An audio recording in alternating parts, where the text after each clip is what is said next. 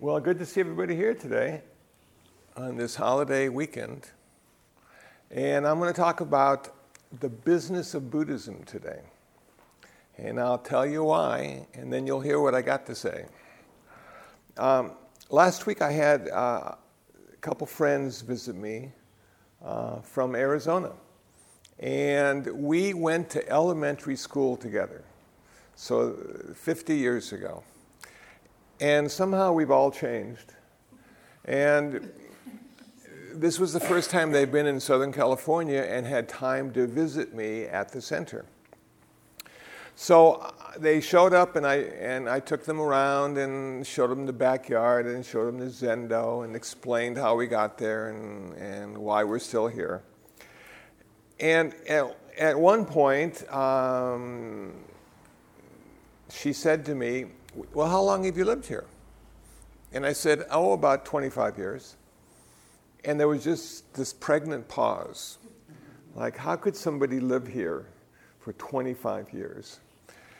And if you saw our center, you might feel the same way. So it got me to thinking, gosh, I've been here for 25 years. Think of all the stuff that I have missed by being here.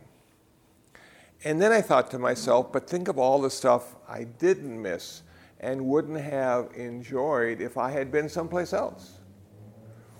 And then 2 days ago, I posted on my Facebook page an article I found that was a Buddhist monk was suing his temple for overwork and underpay.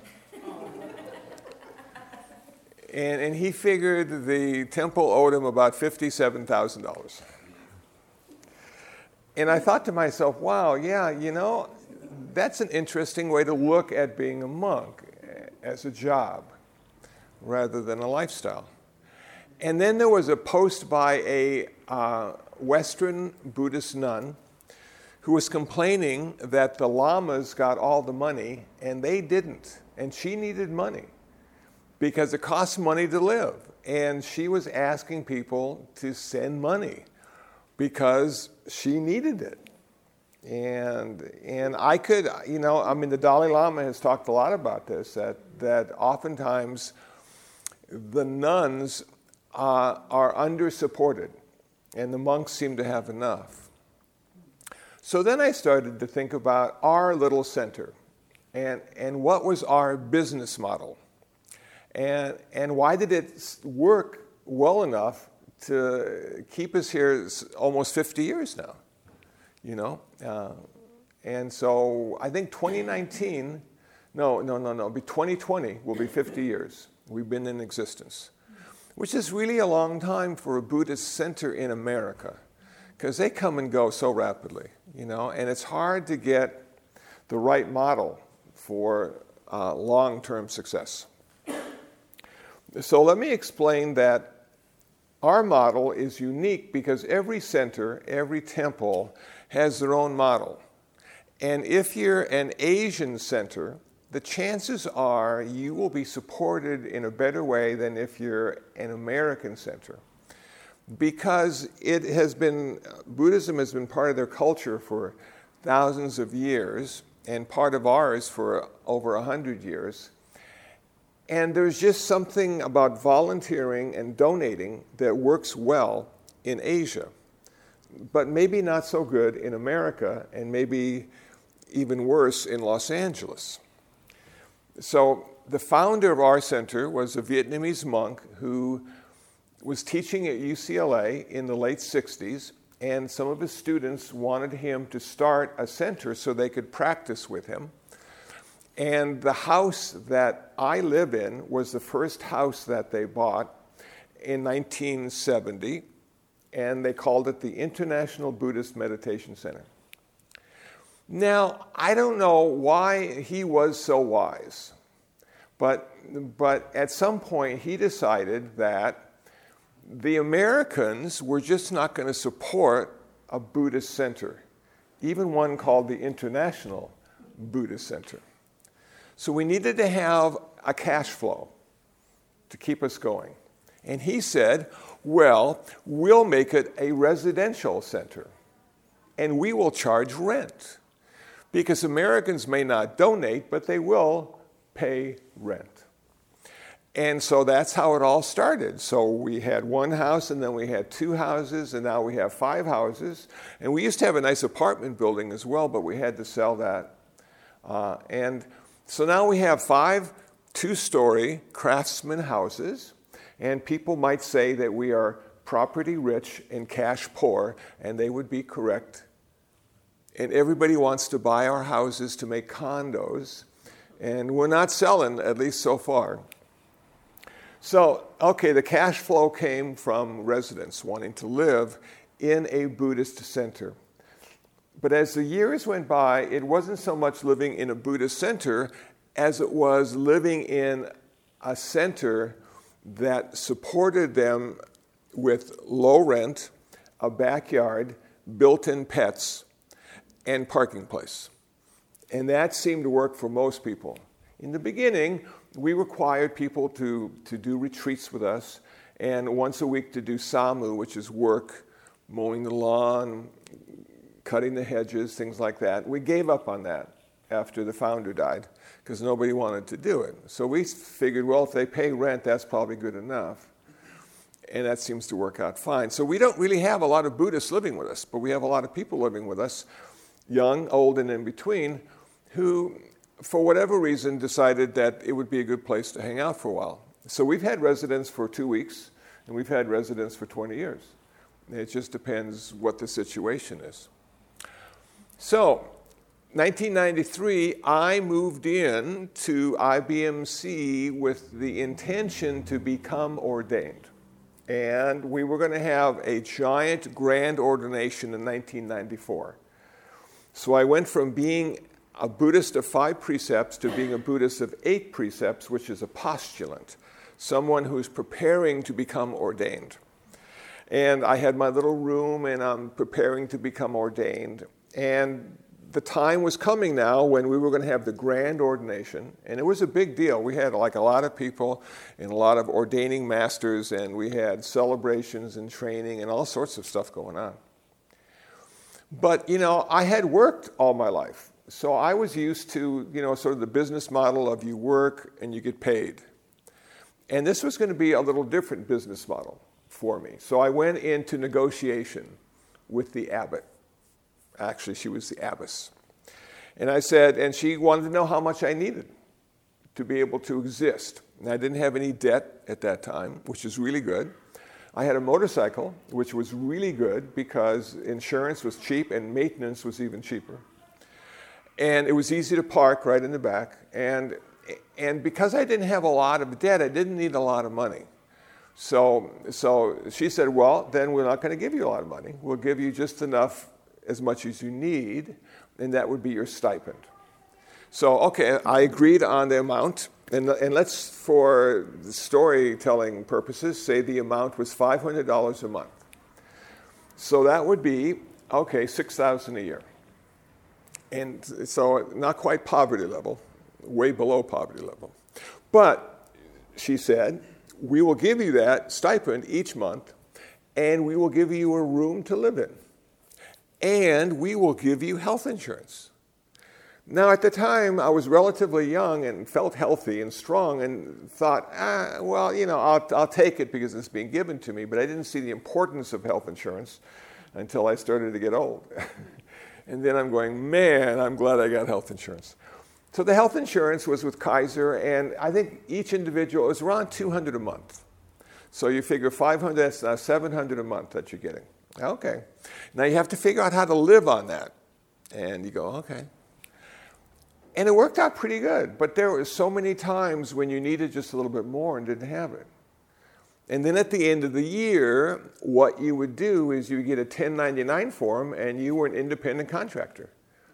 So you were a monk contractor, and they would give you your 1099 form.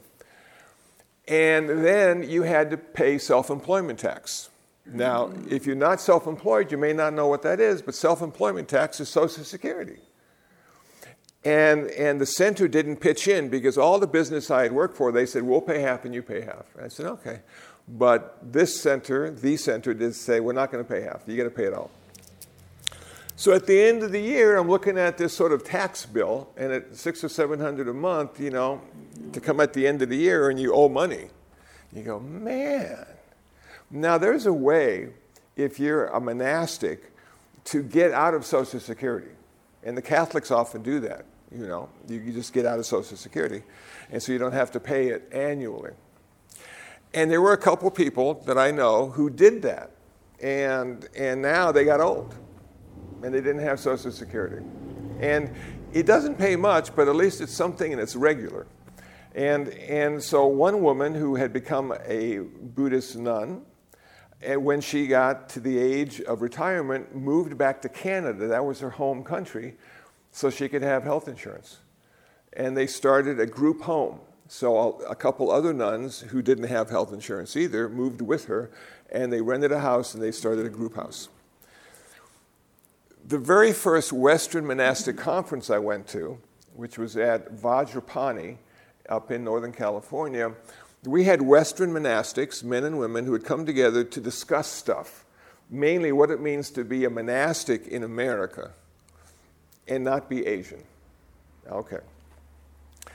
So what I found by listening to these people who had gathered there was a lot of them didn't have any place to stay. I got the stipend, I got the health insurance, I got a place to put my motorcycle. They didn't even have a place to stay. And then I thought about it, and I thought about all the people now in America who look at Buddhism as being such a cool thing, and they want to participate, and they think, well, we'll just get ordained. And they'll look around to find an ordination ceremony, and they'll go in and spend a few months training, and they'll get ordained. But then after the ordination, they got no place to go. So some of them go back home and let their parents support them. Well, I don't know if that's what the Buddha had in mind. Maybe. But it's just like, okay, how can I be supported? How can I find a way to be supported? Either by donation or by community or by a center or by a temple. So they're often looking. And we get inquiries quite often asking if we have any openings for monks or nuns who can come and live with us.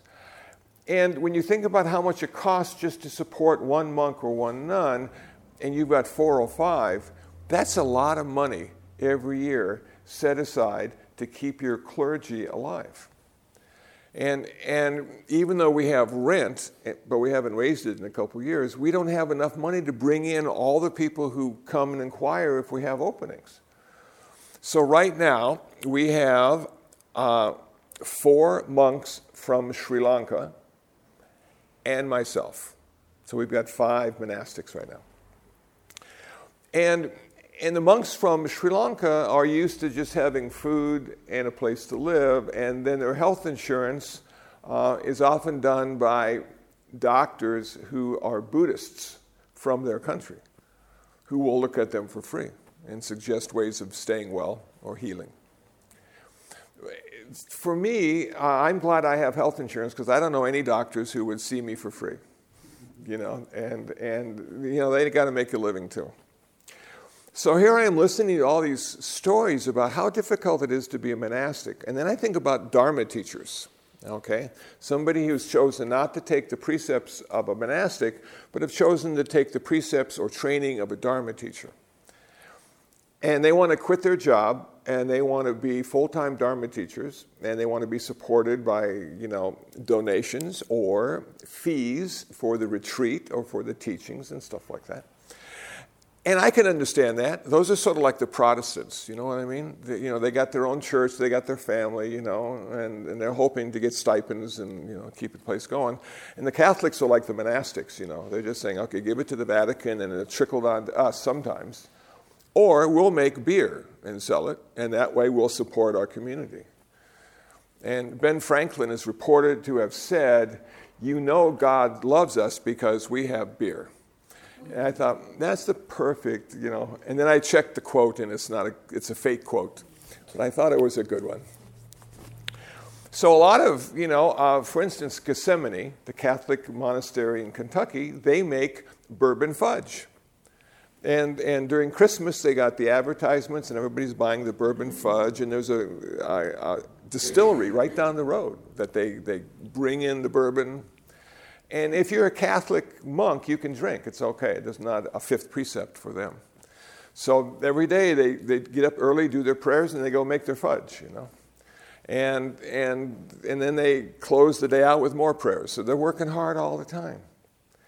But they're having a problem too, because people don't want to join up. They can't find new monks. A lot of the monks there are really old and have been there for a long time, and the new ones aren't signing up because it's a difficult lifestyle. They're up at 3 o'clock every morning. They do 5 prayers a day. And I asked them last time I was at Gethsemane, I said, well, why do you pray so much? What's the purpose of praying all that time? They said, well, the main purpose is that if somebody gets up and starts praying in their house, they know there's a monk somewhere in the world praying with them. I thought, that is so cool, What a nice thought to have as 3 o'clock in the morning as you're praying, that somebody's praying with you. So it's a difficult lifestyle for some. I'm lucky. I'm insulated. We had a bunch of Westerners who became ordained, and we have a Western business model, and it all made sense to me. And we could take time off if we needed it, and we didn't have to work 14 hours a day, and we didn't even have to get up early. We could sleep in, as long as you get your work done. A little meditation, a little work, watch the news. Life was pretty good. So the way I look at it, at the age of 45, I stopped working. I retired. I went from work into a lifestyle. Now, this monk in Japan, he didn't stop working, and he didn't accept his lifestyle as being conducive to practice. It seems he's looking at his lifestyle as work, and that's what he chose to do as his profession. But being a monk or a nun is not really a profession. It's just the way you carry yourself. It's the way you reflect on the world. It's the way you relate to the world. It's a much different ballgame. And it took me a whole lot of years to figure that out. So I'm thinking back, okay, what advantages did I have over the 25 years of living at IBMC in a small room, often shared by cats? Well, the advantages turned out to be that I had a certain credibility because I was living at a Buddhist center. I wasn't a free agent.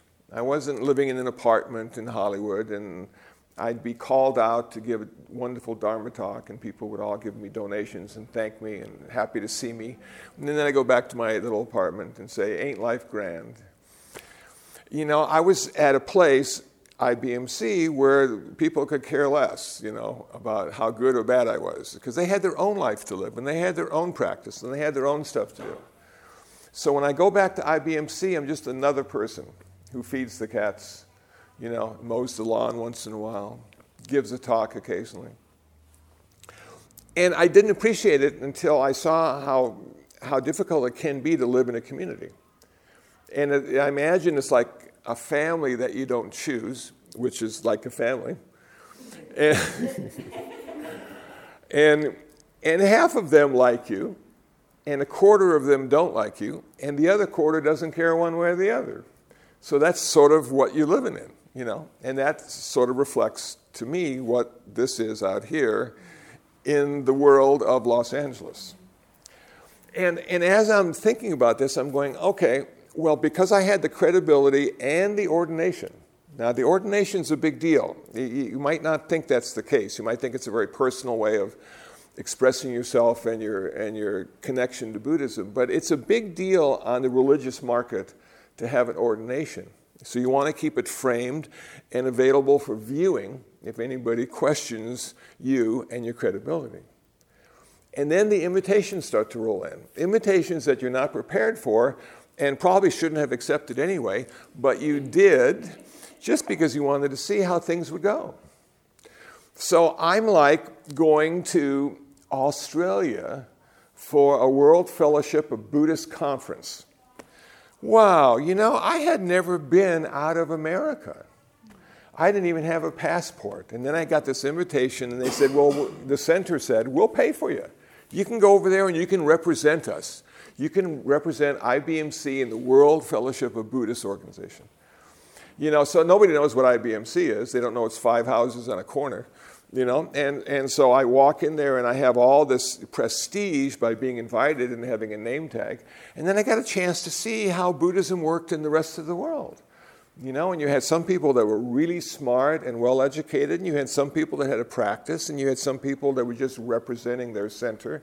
And you had a variety of ways of looking at what it meant to be a Buddhist, and this was, I thought, very interesting because it's global rather than down the street.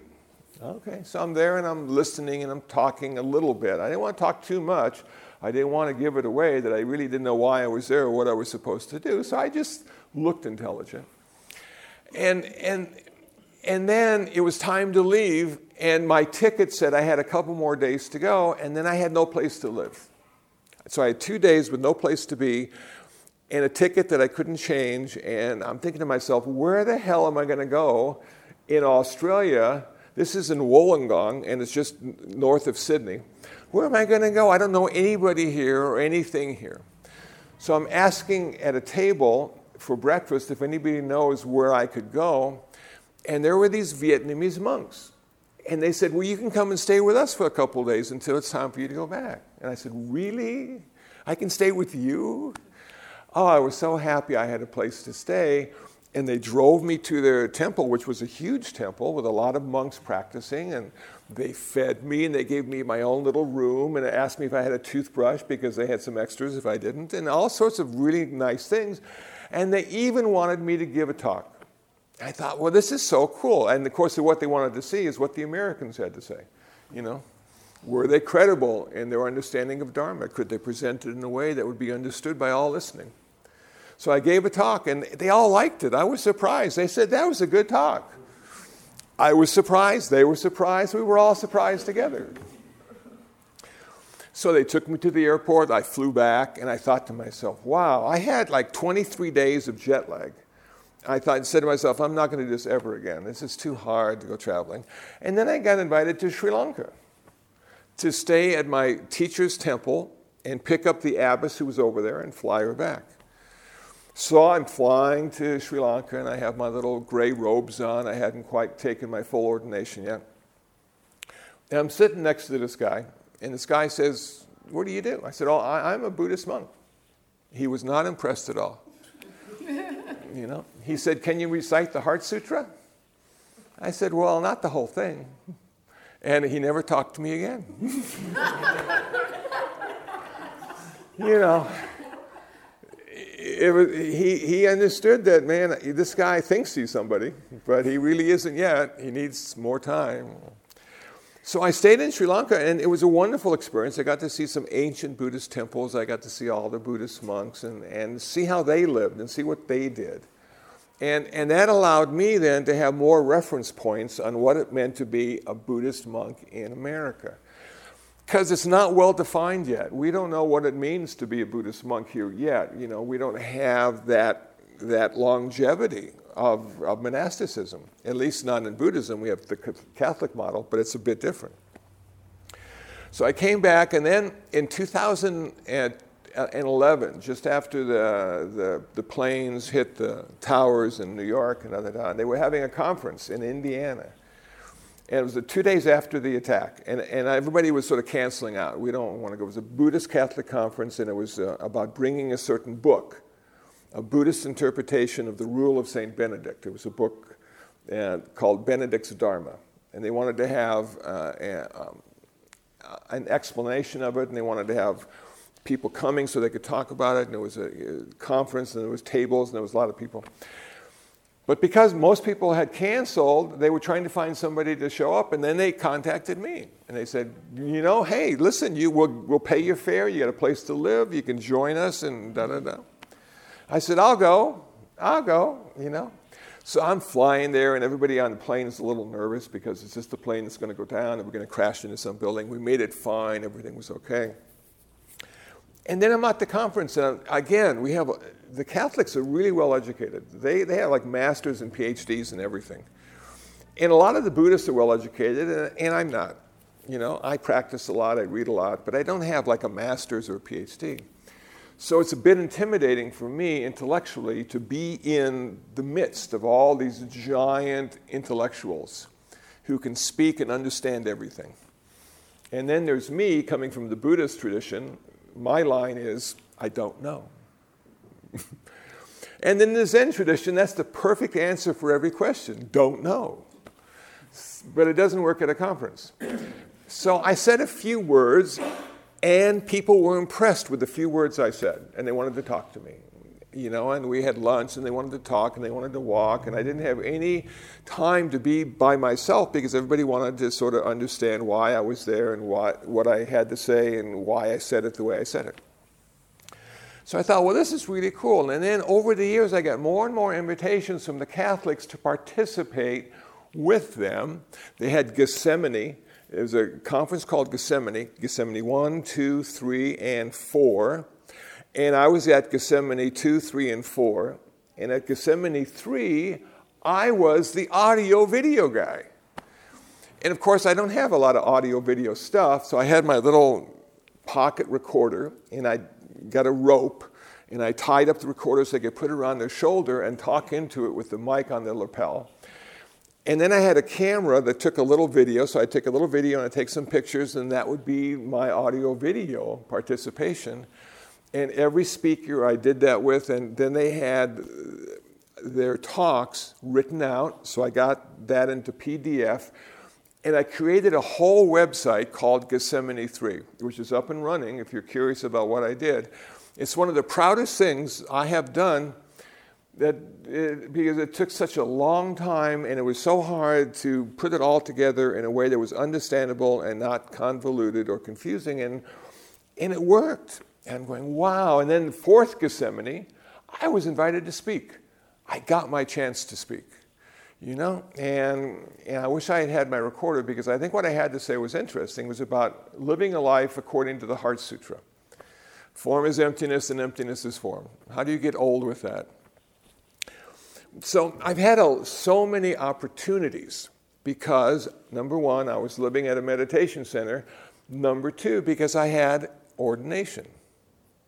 So, State Prison for Men, Lancaster, California. Had an article in the LA Times because I had an ordination certificate and I was living at a center and I spoke at Cal Poly Pomona to the Buddhist club and they took a picture and they wrote something and Deacon Szymanski said, hey, we need a Buddhist up here to talk to the Buddhist prisoners. Are you available? Can you come up here? And I said, sure. Oh, yeah. I'm just real easy when I'm given an invitation, or used to be. So I went up there on my motorcycle, which is hell. And I met these guys, and there's like 4,300 men behind bars, and the only women up there were guards, and they were not soft and supple. They were angular and hard, like all the guys there. And it was just the most intimidating place I had been. I don't know if you've ever been to prison, but if you have, you know what I'm talking about. It's a hierarchy of violence between the staff and the prisoners. And the strong survive, and the weak become wives, literally, partners. Wow. So I'm up there, and I meet my guys in the chapel. My guys. This is my crew, And I said to myself, well, they're not big, but I bet they're fast. And something goes down, they will protect me. See, this is how I'm thinking, I got my guys. So I'm in there, and I'm talking to people, and you don't talk about why they're in there, because everybody that's in there is innocent, of course. But there was this one guy that I really sort of was curious about, and he seemed like the nicest guy, and I couldn't imagine why he was up there. And as it turned out, somebody shared his story with me. He had killed his whole family on vacation and ended up there. And I'm thinking, well, it's probably good that we have prisons because not everybody is controlled and self-disciplined, and to take out your whole family on vacation is probably a good reason to be in prison. But while I was speaking to him, he was the nicest guy. And I realized that all this violence happens just for a few moments in a lifetime. And if he had just thought or taken a moment or counted his breaths, it wouldn't have happened. And I thought to myself, wow, choice. How important it is to make the right choice. And how important it is if you're feeling hateful and angry and violent to take that moment and reflect on what choice means and what the consequence of the choice means. Karma, vipaka. So learned a lot, and I was up there for a year, and then I found other volunteers to take my place, and then I went to juvenile hall for 5 years and worked there. Again, ordination and living in a center. And I can remember one of the administration people came up to me and says, "Can we count on you?" I said, "What do you mean?" "Can we count on you not to make any big mistakes that would shine the light on us in an unfavorable way? Can we rest assured that you're going to do your best while you're here?" And I said, "Of course, I'm a Buddhist." Now, he wasn't, so he didn't get it, but I thought that was really interesting, that there was a certain fear that the volunteers would screw up and make their little prison for children look really bad. But juvenile hall turns out not to be a prison. It's a holding place for the kids before they go to court, and they hold them there. So after 5 years of being there, okay, I'm ready to go for my next assignment. I have an ordination, and I live at a meditation center. UCLA said, "You know what? The chaplain, the Buddhist chaplain of the Interreligious Conference at UCLA is stepping down. We need somebody to take her place. Would you consider being the chaplain here?" I said, "Sure, I'll give it a try." And then I became chaplain. And I'm at UCLA, and, it's just, hallowed halls. Everybody's really smart, spending a lot of money to get a good education. And there I am. I'm thinking, wow, how lucky am I? I never went to college until much later in my life. And then I went to a Buddhist college, which doesn't get you a cup of coffee at McDonald's. And I'm thinking, this is so cool to be around all these really smart people, because now I can see what it's like to be in a major university. And what it's like, it's very political. And there's a whole hierarchy, and there's power struggles going on all the time. And there was I. And I have no clue why all these people are trying to do this or that. But I'm hanging in there, and we start a Buddhist club. And so we have students coming in once a week to the Catholic Center, because I'd been going to the Catholic conferences, and so they knew about that, and they invited me to use their center, and so there I am. I'm like, okay. So I was there like 12 years at UCLA. Didn't even get a degree, Then I was part of the spiritual care committee at the hospital, Ronald Reagan Hospital, and I would give presentations on Buddhist patient care and how to die as a Buddhist. Well, there weren't a lot of Buddhists there, but the ones that were there didn't want to talk to me because they were Asian, and they didn't want to see a Caucasian coming in telling them what they should do as a Buddhist. But once in a while, there was a Caucasian Buddhist convert, which me, and they had bought some books, and they had gone to meditation centers, and they were learning what it meant to be Buddhist. And we had a lot to talk about because we had sort of the same background, and we didn't do like a lot of heavy chanting, or we sort of discussed philosophical things about how should a Buddhist get well and how should a Buddhist die. And I learned so much from that, and hopefully they got a little bit out of it too. So I'm doing all this kind of stuff, but all the while getting older, and all the while still at International Buddhist Meditation Center. So I turned 62. Okay. Thankfully, I made it to 62, but I went to the abbess of the center and I said, okay, I turned 62. I'm going to pull the trigger on my Social Security. So you don't have to pay me anymore. I'll just use that as my stipend, my Social Security. So they were all really thankful. Still didn't have enough money, even though they weren't paying me, but we never had enough money. I don't know where all the money went, but it went somewhere, and we're always strapped at the end of the month. And I thought by me not taking my stipend that they would have more money, but it turned out to be just the same. Then I turned 65. And I said, you know what? I get Medicare. So you don't have to pay for my health insurance anymore. And when I was 64, my health insurance with Kaiser Permanente was $800 a month. $800 a month. And then it went from 64 to 65, and then it was zero, because Medicare.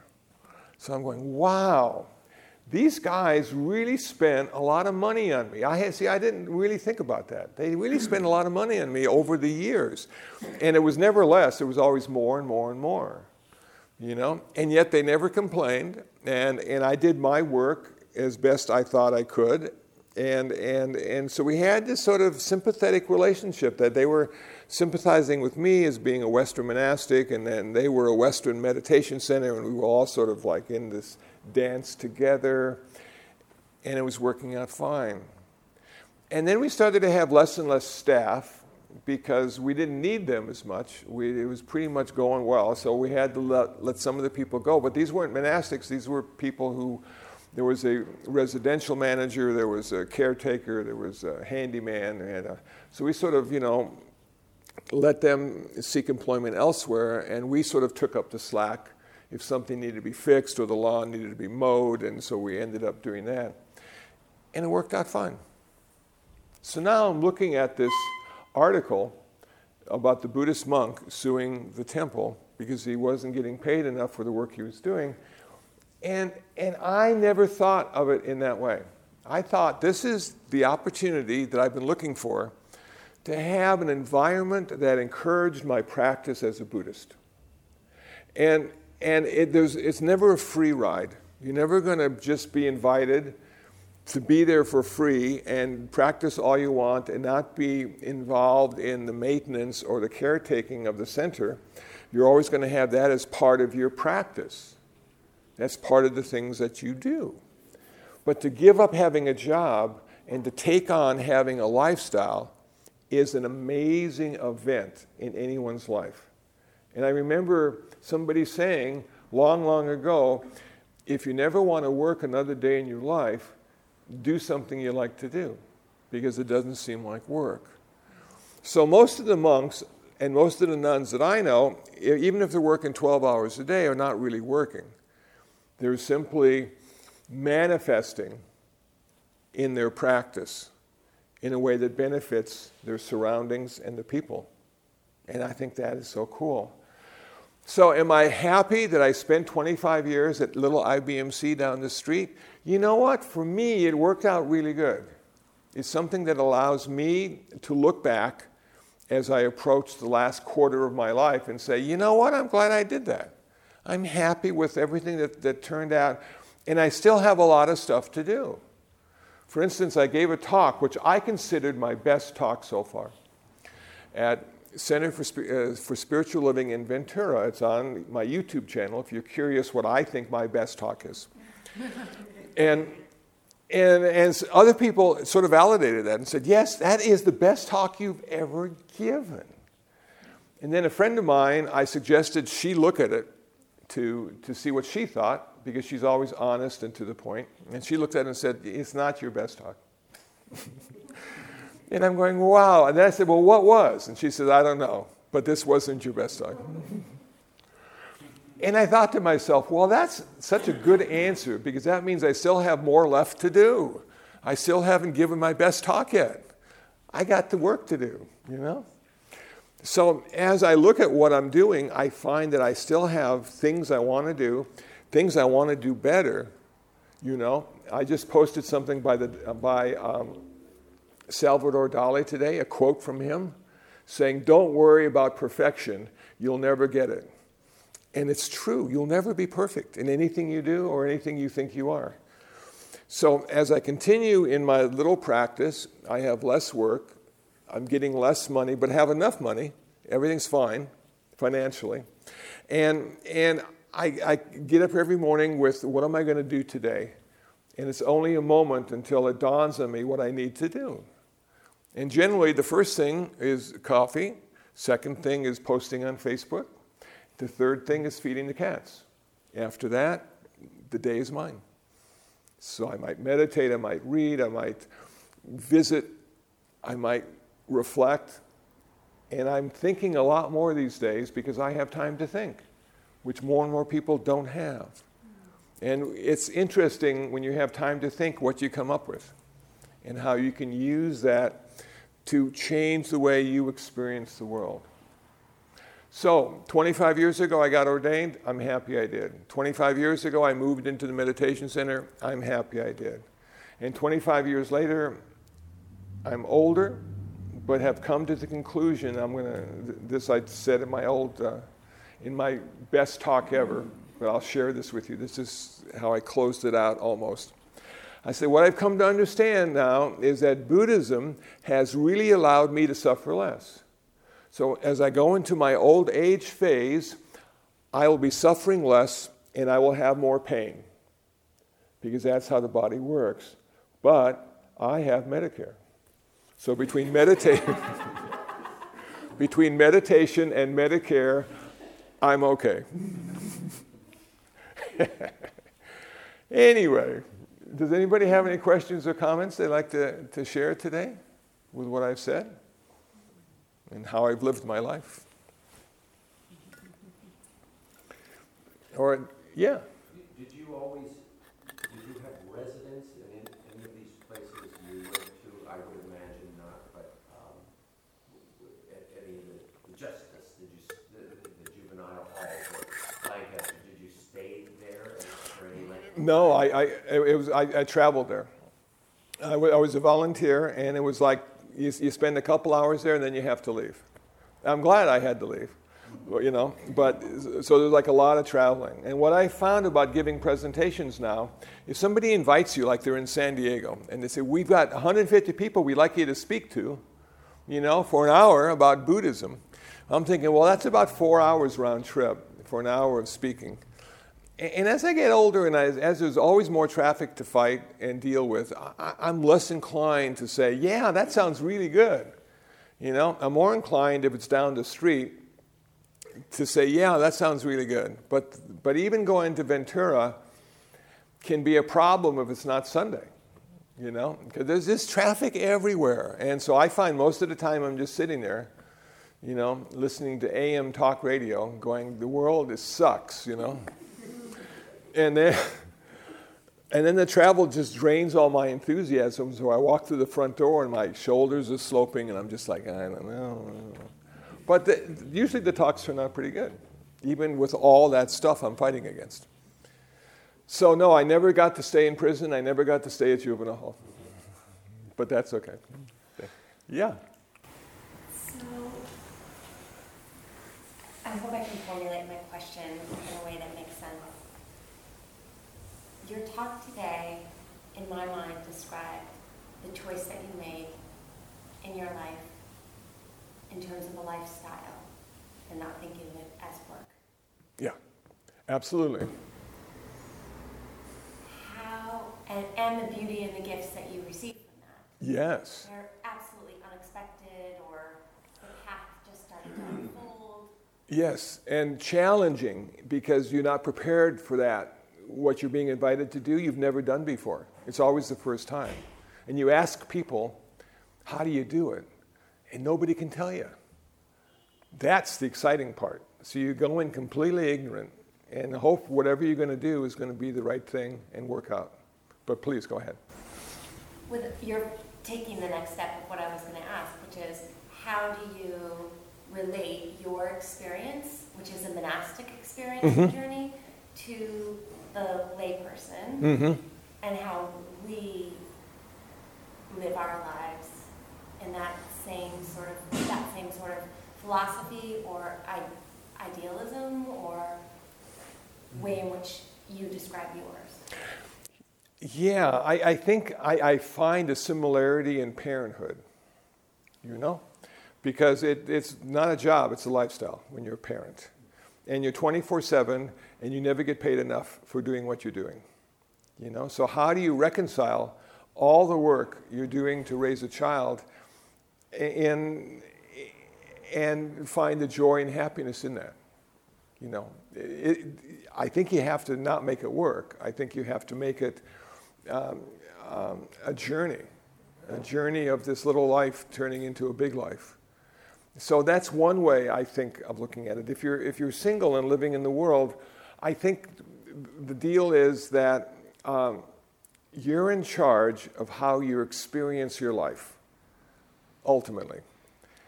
Until then, you're listening to a lot of people tell you how to experience your life, or what you should do and shouldn't do, or what the right way to do it is. But at some point, especially in Buddhist practice with meditation connected to it, you have some deep insights and intuitively know that direction you're going in will give you joy and happiness and a sense of satisfaction that you lived your life well. And you don't have to be a monastic to live your life well, and you don't have to be rich to live your life well. But the disciplined life of a Buddhist would be the 5 precepts and meditation practice and the acquiring of wisdom, which really opens the door to a fulfilling life, I think. Maybe not a successful life. See, I make a distinction between those two things. That success is generally looked at as being on the outside and obvious to others. But fulfillment is generally on the inside and obvious to you. May not be obvious to others. So I have found much fulfillment, but not much success in being a Buddhist monastic. And that might be a signpost as well for a layperson. Do I want to be successful? And how much do I have to give away in order to achieve that success? Does that make any sense to you? Okay. Thanks for the question. So how long have you been a Buddhist? Not very long. Okay, so you're still figuring it out. I don't know, it just feels like the right path. I'm sort of Yep. turning around a few different. It felt that way to me too. It sort of self-validates. You test it out. You want to see if it's right for you, for me, it always, that's what it was. And then I considered myself a Buddhist when I took the 5 precepts. It was a ceremony. I got a certificate. So the 5 precepts now were my reference points on how to be a good person. And then after practicing the 5 precepts, I got a much stronger meditation practice. And that allowed me to see that I was gaining the mind of insight, which I didn't have much of before I started to meditate.